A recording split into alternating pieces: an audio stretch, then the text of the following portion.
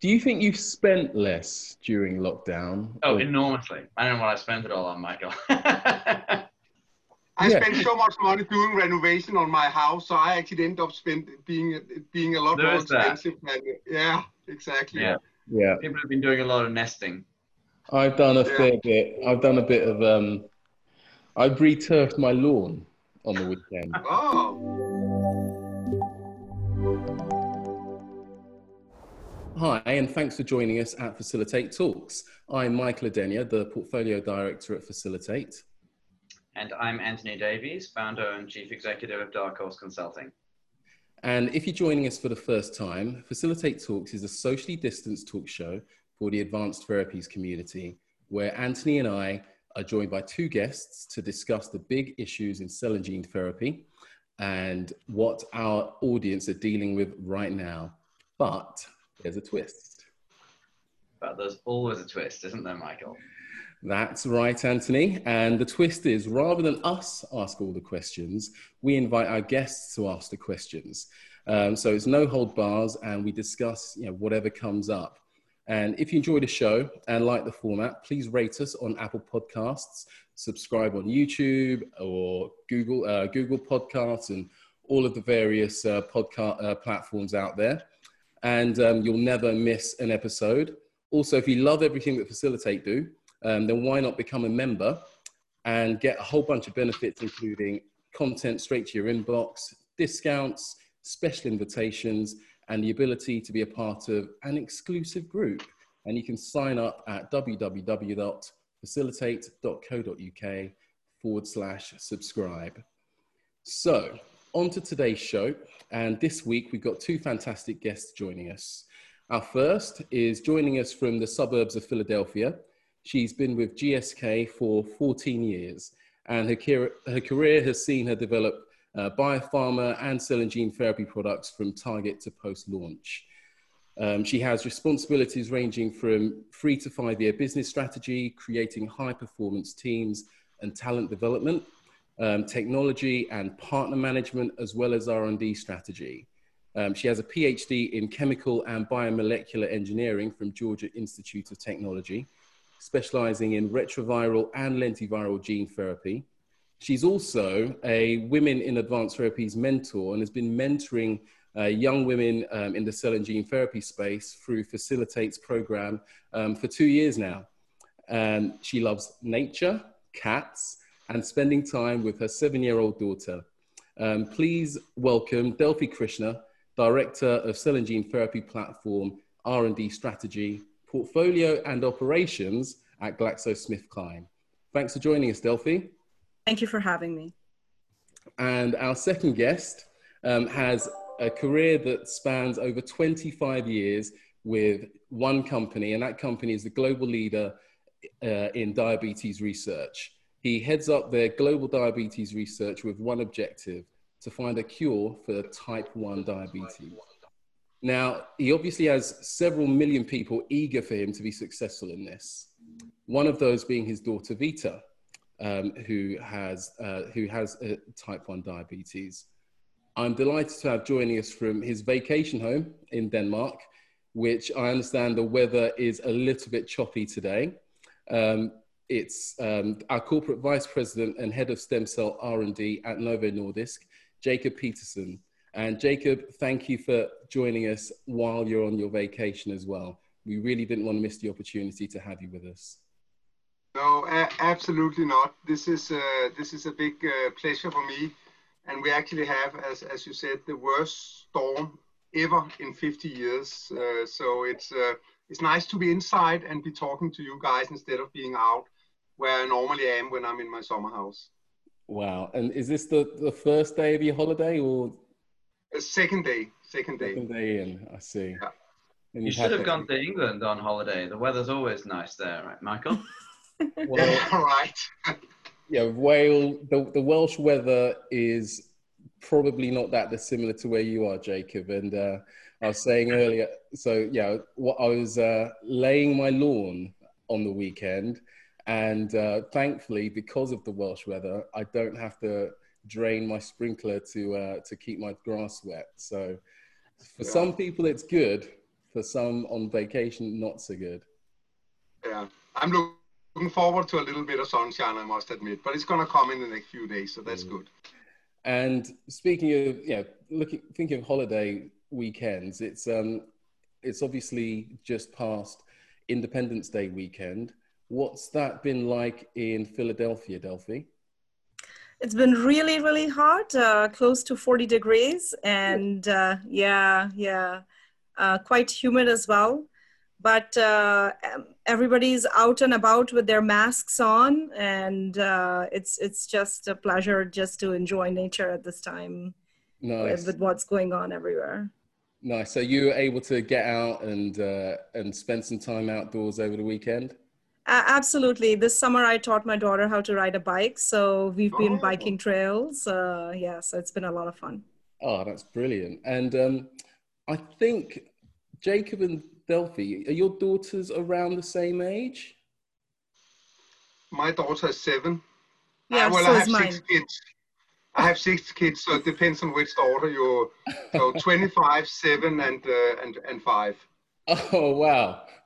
Yeah. Brilliant. Well, are there any twins amongst those? No. Wow. So I have a daughter that's 27, a boy that's 26, a boy that's 16, a boy that's 13, adapted from South Africa, and then 2 girls that's 7 and 5. And Vita, the one who's 7, she's the one with type 1 diabetes. Oh, wow. And yeah, I mean, we're all very much a family orientated group here. Anthony and I have, Auntie, as you know, I've got one on the way, and my eldest is around the same age as your eldest. Is that right? I think there's a few months apart. Is that right? Yeah. Mm-hmm. Yeah. Oh, good. So without further ado, I reckon it's time to jump into our first question. And we normally like to allow the guest to go first. So over to you, Delphi. Would you like to go first with your question? Yeah, absolutely. Thank you. So as our folks and our family members at Facilitate and in the industry may know, GSK has a focused portfolio in cell and gene therapy on CAR, TCR, ex vivo autologous viral modified products. And we have a lead asset in the clinic, which has been in license from Adaptimmune. And then we have some others which are entering the clinic. So my question is around the good old problem about cost of goods. And in addition to that, because it's ex vivo autologous vein-to-vein time. And what I would like to love to talk about today is what approaches are we in the industry that our experts are seeing being used to reduce cost of goods and vein-to-vein time. Nice. I'm going to hand over to Anthony to kick things off and share your thoughts. Really good question. Yeah, no, that's a great question, Delphi. And it's something that Dark Horse we've been borderline obsessed with over the years. And it's always been a concern for me that I think the phrase I used in Miami this January, Michael, is that I'm concerned that the field is sleepwalking into a COGS crisis by inattention to COGS. Autologous COGS has issues of its own. I think allogeneic medicine is great, and I think we'll hear a bit more from Jacob about that. But I think there'll always be a place for autologous medicine. And you said something very interesting there. I think when you said that we should address the cost of goods and vein-to-vein time, because in a very real sense, when you're doing labor-intensive manufacturing and skilled labor-intensive manufacturing, time is money. So optimizing COGS might be very much impacted by reducing that time period as much as any critical raw material or something. At GSK, what's more important? Is it time or money? I think it's both. And obviously, as you're saying, we don't want to walk into a disaster of, cost of goods and vein to vein time. So we've taken a very data-driven approach to both of the things in terms of, and I think Dark Horse has also published several papers on this. So we've taken a look at all of them, and we're very grateful for them. Really modeling-based approach, taking all the different processes, putting them in models, using data, simulating, thinking, is it labor, is it consumables, is it factory utilization, what is it? And with ex vivo autologous, we've really tried to align our technology investment strategy with what the models are telling us in terms of, cell processing, trying to understand what exactly is the kind of cell that you have to go after, because we don't really have a very good handle on that. So defining that, understanding that, phenotyping that, correlating that to function is a big effort that we are trying to get into.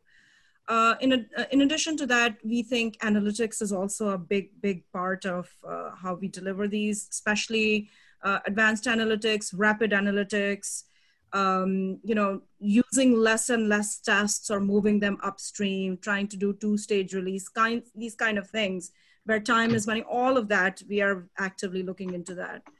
For viral vector, we had an early breakthrough, and we were able to follow we were able to patent a technology in which we are able to use a monoclonal antibody-like platform where we have a stable cell line, and we sort of put our therapeutic insert along with everything else for the lentiviral particles and make packaging cell lines and harvest viruses. So that's been quite successful in terms of bringing the COGS down, in terms of reducing the problem with variation of transient transfection and all of that. But we have both approaches in play depending on what our projects are. So that's sort of our COGS approach. And if you had to put your finger on one thing, would it be the critical raw materials? Would it be equipment? Would it be QC overhead? Would it be human capital? Yes, I mean, what our models have shown us is essentially two big things. One is the utilization of the facility. So wherever you are, that's the biggest thing. And I believe your models have shown something similar, right? And then the second big thing is human capital. So Yeah, we completely agree with that. I think you referred to my colleague Katie Spink and Andrew Steinzapir article in 2018, which was loosely based on the Yescarta process, but trying to be a bit more generic. And I think one of the most surprising things to drop out for us was the sensitivity of the analysis to plant occupancy. Obviously, that's related to having highly skilled, expensive people sitting around as well. But that the level of sensitivity to that really surprised us. Yep, absolutely. Yep. Yeah. And in autologous medicine, I think it was Nick Leslie from Bluebird who first articulated this, and I didn't quite understand it at first. He said, failure is not an option. And I just thought that was some sort of Nick buzzword, but he really meant it, because for each individual patient, failure, there is no medicine cabinet to go to pull out another vial of drug. And there may not even be another opportunity to do manufacturing. So in a sense there, not confusing expensive with value for money. I think that a highly reliable and robust manufacturing process may be kind of worth more, where lot failure is not acceptable. So, Jacob, a good friend of mine and someone I think we all know well in the field is Stefan Miltenegg, who's we know what they make. Okay, we don't need to pretend we don't. And he started a presentation once a number of years ago by saying that he was, for many reasons, including cost of goods, a great fan of allogeneic medicine. And his comment then was, just one problem, the human immune system. So how is that argument? How was that argument 20 years ago at Novo? How was it 10 years ago? And how is it today? And is allogeneic medicine going to solve all of the problems around cost and personalization? That's a great question, Anthony.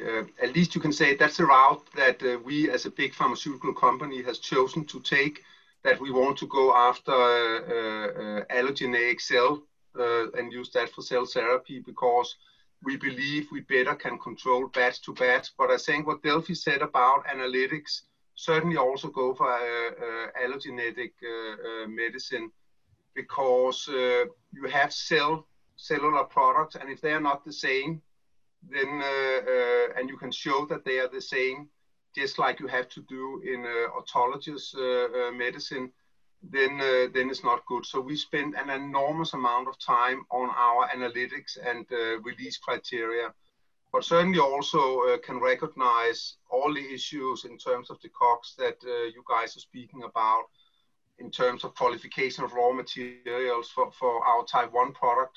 I think we have 4 persons full time just doing qualification of raw materials, so it's a humongous undertaking.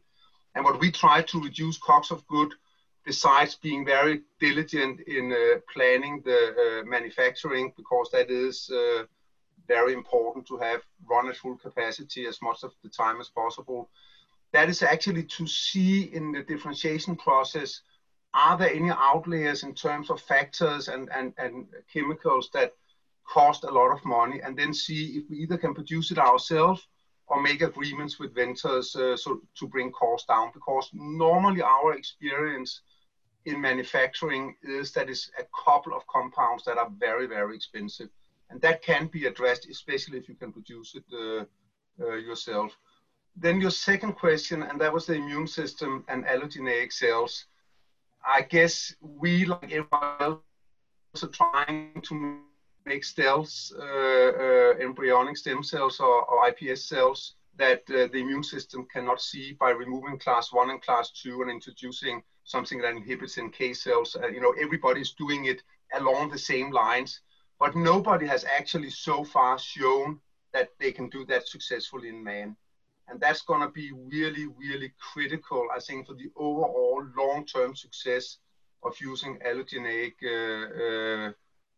stem cells in your differentiation protocols, that you actually can demonstrate that you can produce cells the immune system does not recognize. What we are going to discuss a little bit later is devices, because you can also put cells in devices, but that's a little, I don't know if it's more complicated, it's a different avenue at least, but cells, making a stem cells is going to be really important. Also, hopefully later on to be able to replace some of the autologous cell therapies, so you can go up in volume and scalability and consistency. So it's going to be important with a cell line like that. And just one thing you mentioned, Delphi, around capacity, like utilizing the available space and the capacity that you've got. In terms of the modeling you're doing around that, is any of it to do with the type of devices that you use within that space? Whether it's isolators or what kind of incubation spaces that you use and so forth? Yeah. So we have. Yeah. Oh, sorry. Go ahead, Delphi. No, please go ahead. No. Women's first, please. Okay. So yeah, absolutely. I mean, whatever sits within that facility, our central aim is to close it, automate it, and reduce as much human capital as possible without compromising quality and all of those good things. So our approach has been, wherever several companies I have noticed have taken an approach of joining a lot of unit operations from end to end, and that will require operator input and very skilled, highly skilled operator input. I mean, it's no secret GSK has a collaboration with Miltenyi and we've invested in the Prodigy platform. But absolutely, it depends on how much skilled labor is required for whatever is in that facility, to what you can, how much lower you can drive down the COGS. And once you've settled on an automated solution, it's about really understanding what is it that you want in your cellular drug product, and how does that correlate with safety, efficacy outcomes. Yeah, I think it's all about making the right cells. I think we've heard that from both of you. One of Bruce Levine's just amazing studies was the one where there was a clonal expansion from essentially a single cell in a CAR-T product, which was responsible for the efficacy of that particular dose. And it's just a matter of picking the right cell, and you don't have to do much manufacturing at all. On Jacob, on your side, it's about, I guess, getting to the right population, because you have more of a, you're delivering the mass action in the drug product rather than in subsequent proliferation of the cells to such an extent. But the same, the need to exquisitely phenotype your product is critical for allo and auto alike.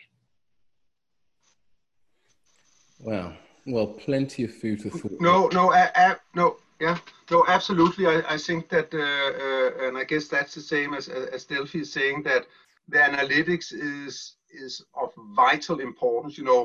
Coming from a protein and peptide company where you can do an HPLC and then you can look at impurities, and maybe if you go crazy, you can do a cellular assay in certain regions of the world where that's demanded by authorities, but that's basically it. I think the complexity of analytics of cellular products is just enormously higher and requires much more skills and multiplexing between different disciplines, from RNA-seq to a lot of other disciplines in order to be sure that the cellular product you have is the right one. And especially when you are not working with autologous cells, you need to be absolutely sure that you don't have any pluripotent cells that are left, because those can cause, of course, teratomas. So analytics for that is also a big distinguish whether you need a lot of cells, because then your analytics really need to be able to detect 1 in a million cell, or maybe like for retinitis pigmentosa or dry AMD, where you need hundreds of thousands of cells. Your analytics are not that demanding in terms of detecting unwanted cells. So it's actually a big issue for us, and something we are spending a lot of time on. Well, I hope that gives you plenty of food for thought, Delphi. Mm-hmm. And thank you for the question. So next, it's over to you, Jacob. And as Anthony said, the topic of devices was something that is quite close to you. Do you want to tell us more about that? Yeah, I mean, we started out at Novo more than a decade ago looking into type 1 diabetes. And at some point in time, we were doing both a device to protect from autoimmunity and to oxygenate the cells, and then developing the cells. But we basically said for basically a number of years, let's focus on getting the cells right. And now a number of companies, including Novo Nordisk, have kind of gotten to a point where we can make the cells. And I wouldn't say people have forgotten about the device, but now I think everybody in the field is struggling finding a device where you can put the cells in so they are protected from autoimmunity and rejection, because we don't yet have a stem cell. And also that because the beta cells that you use to produce insulin to cure type 1 diabetes is an oxygen demanding cell. So you also need to have a device that either fast become vascularized so it can supply oxygen, or that you supply oxygen from the outside. And that is probably as complicated as it gets in terms of developing a device. And I know that we and many others are struggling developing devices where the cells can survive, because in type 1 diabetes, you also need a huge amount of cells. So you need basically 1 billion cells in a very small area.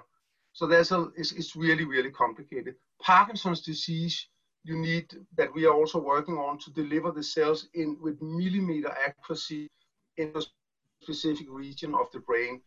Stroke, you also need to develop the cells into the peri-infarct region. and so on and so forth. Epilepsy, you also need a precise delivery. Chronic heart failure, you also need to be able to deliver the cells so they're not pumped out immediately again. So I think that many of our collaborators, they are looking at the differentiation protocols. They can make cardiomyocytes or beta cells, and then they kind of think, well, now we're almost there. But I can tell you, then that's where all the trouble starts, because then you need to find a device. And that can actually take years to develop. And the good thing is that if you get it right, it can also be a competitive edge. So it's a complicated area. Yeah, no, that's so interesting. And I remember even further back, Jacob, when I was working on a spinal cord injury product. Again, that was also an embryonic stem cell product. You'll remember from the Geron days, and there the dose, again, a small dose, relatively small dose, had to be delivered in the peri-injury area, as you say. You know, get it too close to the injury and it's just toxic. Get it too far away and probably not going to see an effect. And this was being delivered intrathecally to a patient who, you know, by the way, is breathing, so that their spine is going up and down to a certain extent. And I think, you know, there was a lot of device engineering to solve there, and I completely agree with you. That taught us the hard way the value of excellent dev eng. And these are combo products. You know, this is a situation where, in a way that's perhaps not the case for, you know, Delphi's products, where the device is just and its delivery is an intrinsic part. You know, luckily, I think transfusion medicine, you know, a decade or two ago solved many of your problems, Delphi. But you know, chip in if you think there's anything unacknowledged there. And I think, you know, you got the ultimate set of conflicting variables, Jacob. I mean, I think something, unless I missed it, you didn't mention that, you know, the little matter that your cells have got to be able to sense glucose and release insulin and get those molecules in and out. But I'm guessing you don't want too much complement and too many antibodies floating in along with the good news from the blood, right? No, exactly. And I guess that's the dilemma. If you open up the device, so the kinetics of the insulin the cells are producing that the body needs, and that's fast kinetics, you know, minutes it needs to exert its actions when glucose goes up. If you open it up too much, then the immune system and antibodies can get in and start killing the cells. And that's kind of the dilemma. And if you have too much fibrotic overgrowth, the cells will suffocate. So people are working on trying to get the device vascularized underneath the fibrosis or to prevent fibrosis altogether. Other companies are also working on that. So there are many different approaches, but so far, again, we have not in man. We have seen some promises, but we have not seen a device where you can say now we are ready for large-scale manufacturing, making a device that, for example, can contain insulin-producing beta cells. So, and my guess is it will be a number of years before we are completely ready with that. And just to jump in from the event organizers' view, I don't think I know any that are engaged in my show, at least. Who are the main device manufacturers and engineers out there at the moment, and what's been asked of them? Well, I think the reason why we haven't seen any, because there aren't any. I think ViaCyte is probably the one that is at least furthest along in terms of, there's Beta2 Air, there's a number of companies, but there's not a good device company like there will be Lonza that can help you to produce the cells. And the reason being is that producing cells from a differentiation protocol is a number of steps, and if you have a tank, you can adapt to that. But making a device, you know, in type 1 diabetes would be one form of the device. Making a device for Parkinson's would be another form of device. Making a device for chronic heart failure would be a catheter that goes through the vein and then into the heart. So each of these requires separate skills and don't have that many commonalities. And I guess that's why that there are not big device companies, at least not yet. And I think they will probably come, but at least not yet. There's not companies that you can go to that can solve all your device problems. I wish there were, but unfortunately it's not the case. So what we have decided at Novo Nordisk is that we, together with our partners who then bring some device expertise, we will try to bring the rest. But it is an area that for some of the indication I have just mentioned, that needs to be built and quite rapidly. Because, for example, if you inject cells into your brain or into your eye, you need to do it relatively precisely. And the better device you have, the more competitive you're also going to be. And most importantly, the more safe is also going to be for the patients. Mm. It's complicated, Michael. It's you might be able to contribute something here, Michael. It's like it's like making a nice cup of tea, right? It's like a tea bag. You don't want those bits of tea floating around, right? But you've got to get the flavor out and the hot water in. The old nickname for that ViaCyte device was the tea bag. And would that it were that simple? Although I'm sure as an avid tea drinker, Michael, you don't think it's necessarily quite so simple, right? At 8:43 in the evening, I'm drinking something a little bit stronger than tea, I have to admit. Is that the time? It's always... No, that's really, really interesting. Well, you know what? You've given me and my team a little project there, and see if you're right. You're absolutely right, Michael. It's been underrepresented. There are device engineering teams. They have shown up occasionally in Miami. Ones that, some of them we rate very highly. And there's common themes that, Delphi, it's same as for you. It's all about cell contact, okay? And whether it's the inside of your Prodigy bag set or your Leukopak and the massive tube sets involved there, or whether it's the inside of the T bag or whatever innovative solution Novo's coming up with. We're not quite sure yet, are we, Jacob? No. Compatibility, just not killing the cells.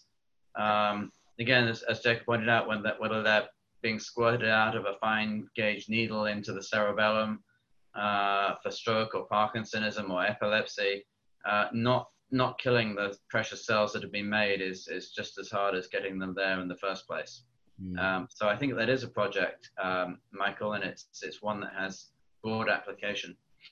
Yeah, and also, and also, simple issues. I guess that Delphi and GSK also is looking at, how long can the cells actually survive in the container or the device, or just the sheer forces when you are injecting the cells. If you do it too fast, you can actually kill some. Neurons, for example, are really vulnerable to sheer forces. You can kill off the cells quite easily if you inject too rapidly.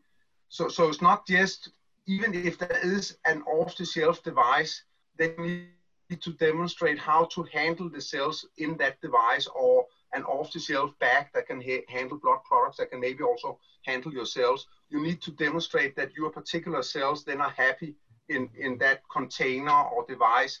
And then most importantly, also once you get to the operating room, if there's operation involved, how long can the cells survive in a steel container, and what if it takes 10 minutes more and the cells goes to room temperature? Will they work as well? It's really, really complex, and a lot of quality assurance along the different steps from when the surgeon have the cells and a device. And then when you get to the pre-filled devices, which probably is going to be the type 1 diabetes device for treating diabetics, as we spoke about, then if you have to do too much in the operating suite, then you need a GMP suite, and then you are limited to very few hospitals, and your distribution chain become really, really complex. And all of these things you need to consider before you basically start your pivotal trials, because they need to be in order. It's very difficult to change later on. Right. Yeah, there's a lot to think about there. I've got a couple of thoughts in mind of organizations that I know that are involved in this space, and it's a topic that we rarely talk about on our agendas as well. So maybe there's something there that while we are unable to host events, that we make this we try and find some specialists in this to do some sort of webinar potentially. But thanks for that, Jacob. That's really, really good food for thought. Well, over to Anthony for our last question of the evening, afternoon. Lunchtime. Yeah, lunchtime. Not that I'm hungry or anything. No, I think there's a couple of things we might touch on here. We have to talk about the obvious, which is the pandemic situation. You know, at Dark Horse, we've been monitoring this a lot over the last few months as to how it's impacting our clients, how it's impacting potential future clients. You know, we see this, frankly, amazing tailwind at the moment in the venture capital raises. You know, I think the month of April saw venture raises in biotech were a full 1/4 of the entire previous year, which is stunning in the face of the pandemic. On the other hand, there's the little issue of a global slowdown, which I think it's going to be almost impossible to escape. Also, we see a tailwind of perhaps, you know, if there's one thing we've learned from this pandemic, perhaps society has learned appreciation of healthcare workers and innovative and focused and fast healthcare development. I think that's a tailwind. And the other headwind is running manufacturing facilities in a distanced manner, even pressure on manufacturing facilities, CMOs and pharmaceutical companies, manufacturing facilities suddenly wanting to pivot to work on COVID-19 related therapeutics and vaccines. I just have to ask both of you, you know, how's the pandemic treating you on the macro level and the micro level in the ATMP world? Delphi, what's it like at GSK at the moment? Yeah, I mean, in the ATMP world, it's obviously impacted the execution of our clinical trials because everything has slowed down, and it's sort of given us a pause in terms of we have multiple programs, different types of programs, multi-generational programs, as to think if this continues, how we would we wait for newer technologies and not go with the older ones, you know, so it's forcing us to basically take a hard look at our 2 to 3 year strategy. Especially in the area of multi-generational technology development, because we have felt that in the CAR TCR world that that solid tumors essentially present a huge unmet need, and so with that we have thought, well, what are the kind of technologies which will really crack you know, measurable, clinically meaningful efficacy. And we have invested in a lot of next generation technology. So with the pandemic slowing things down, we are thinking, well, does it make sense to do the first gen and second gen and all those things in parallel? Yeah. Or should, series, or should we do it in parallel or just go with the second gen approach? So it's both misses and opportunities. Absolutely. What's the slowdown like? Are you losing 3 months of trials? Are you losing 6 months? Is it worse than that? Do you see light at the end of the tunnel? Yeah, I mean, I would say anywhere from like 3 months to 9 months. I've heard numbers across various programs. Yeah. That's a material delay. It is. Yep. Do you think you'll catch up, or do you think that time is lost forever? I think the feeling is that I mean, we are trying to establish a wide clinical site network to progress our trials. So the feeling is if we don't catch up, we might try to utilize this opportunity to push some next generation approaches which were not clinic ready sooner. So try to make the best of the situation. Leapfrog. Interesting. Yep. You know, Jacob, you're in a more developmental environment than a pre-commercial and commercial environment. How is it at Novo? Well, I think that I guess the industry we are very similar to what Delphi just spoke about. I think for our stem cell capabilities, we were actually hit initially quite hard because we had a CMO producing cells for our Parkinson trial, and that basically, when they noticed, they basically turned the incubators off, and that was it. And now we are back up again. We also have our manufacturing facility in Fremont in San Francisco. That was also basically people were told to go home, and that was also it. They are returning back now. In Denmark as such, we have been very fortunate. I think now we just have 10 people in the entire country on intensive care. We have basically no death anymore. The country is completely opened. And people take social distancing, you know, maybe not the young ones, but most people take it quite serious. So I think as a country, Denmark, Novo is relatively easy hit. We had some, as a company, we were helping the authorities testing for COVID-19 because the testing capacity was not high enough. That impacted us a little bit because we had to put personnel at that. And now we are making antibodies test also to help the authorities because from a local stand, Novo is quite a big local company. So we are taking that quite serious. And then, we will be facing a few months delay and we're trying to catch up. So I think considering the crisis the world has just been through, I think there's really no reason to complain about it. It's a shame for the patients that our products eventually are going to be delayed. But I think looking at what the world just went through, I think we can cope with that. I think that's a very good way of putting it. Michael, over at Facilitate, all you do when you're not at conferences, all you do is fly around the world looking at nice hotels to hold conferences in, right? So what on earth? But seriously, how is it at Facilitate? You're a conference organizer, and there aren't any conferences. Yeah,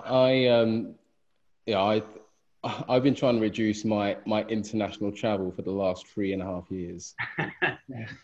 So, more time at home is definitely one of the positives that have come out of this for me personally. But you're right, though, Anthony. It's, as organizers, the uncertainty of not being able to run face-to-face meetings is really, really tough. Especially when, look, we don't have a direct link to patients that we're accountable for. But our customers do want to get face-to-face, and there's organizations that I know that rely on our events for their business survival, for their opportunities. So mentioning no names. Anthony can't even afford a jacket at the moment. Look at it. Yeah, no, my dress code has fallen off significantly.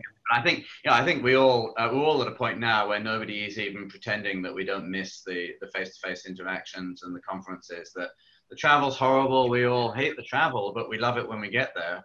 And I've had many conversations. I think I said to you the other day, Michael. We're sort of all confessing that even with the whole being away from home too much thing, just personally as well as professionally, we're really missing it. Yeah, and the only things I can't replace it like for like. There's a number of organizations that are that have kind of had to do virtual events due to various needs of stakeholders. Fortunately, I'm not in that position yet. But I genuinely don't know what our situation is going to be like come December. Come December, I'm going to need a hug from Michael at some point. I don't know what we're going to do, Michael. Yeah. But hopefully Trump will get it a little bit more under control than he has now. Oh, yeah. So we can start meeting again. Mm.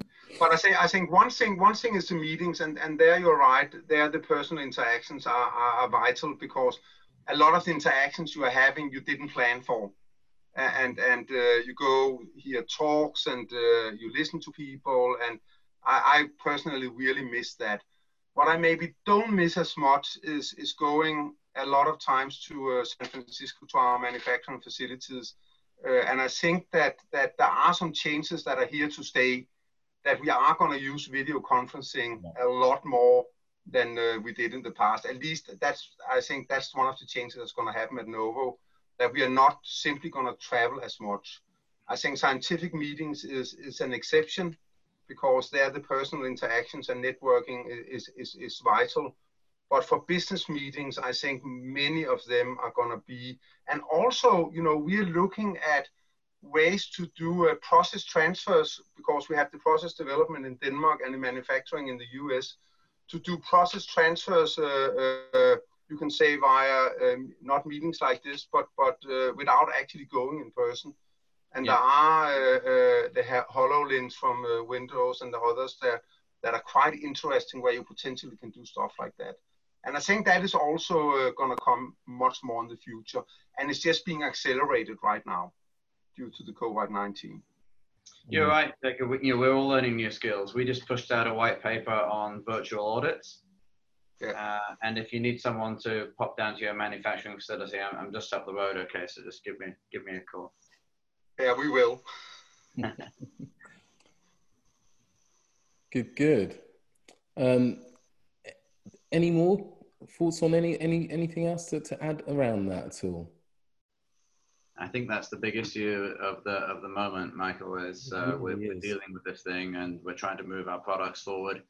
I think Delphi's comments about perhaps cup half full, maybe some products will leapfrog the development cycle, and Jacob, it's great to hear everything that Novo is doing. Novo is a big company, and it's going to be part of the solution, not just in Denmark but also globally down the road. Yeah, and I really appreciate the fact that we're able to connect on this conversation this evening, and looking at the time, Jacob, I know it's getting late in the evening for you, but I have to say, my wife's putting the kids to bed and they're still not asleep, so just take 5 more minutes, then it's good. I don't want you to miss story time. Well, no. I hope that's not the 28-year-old that you need to put to bed as well. No.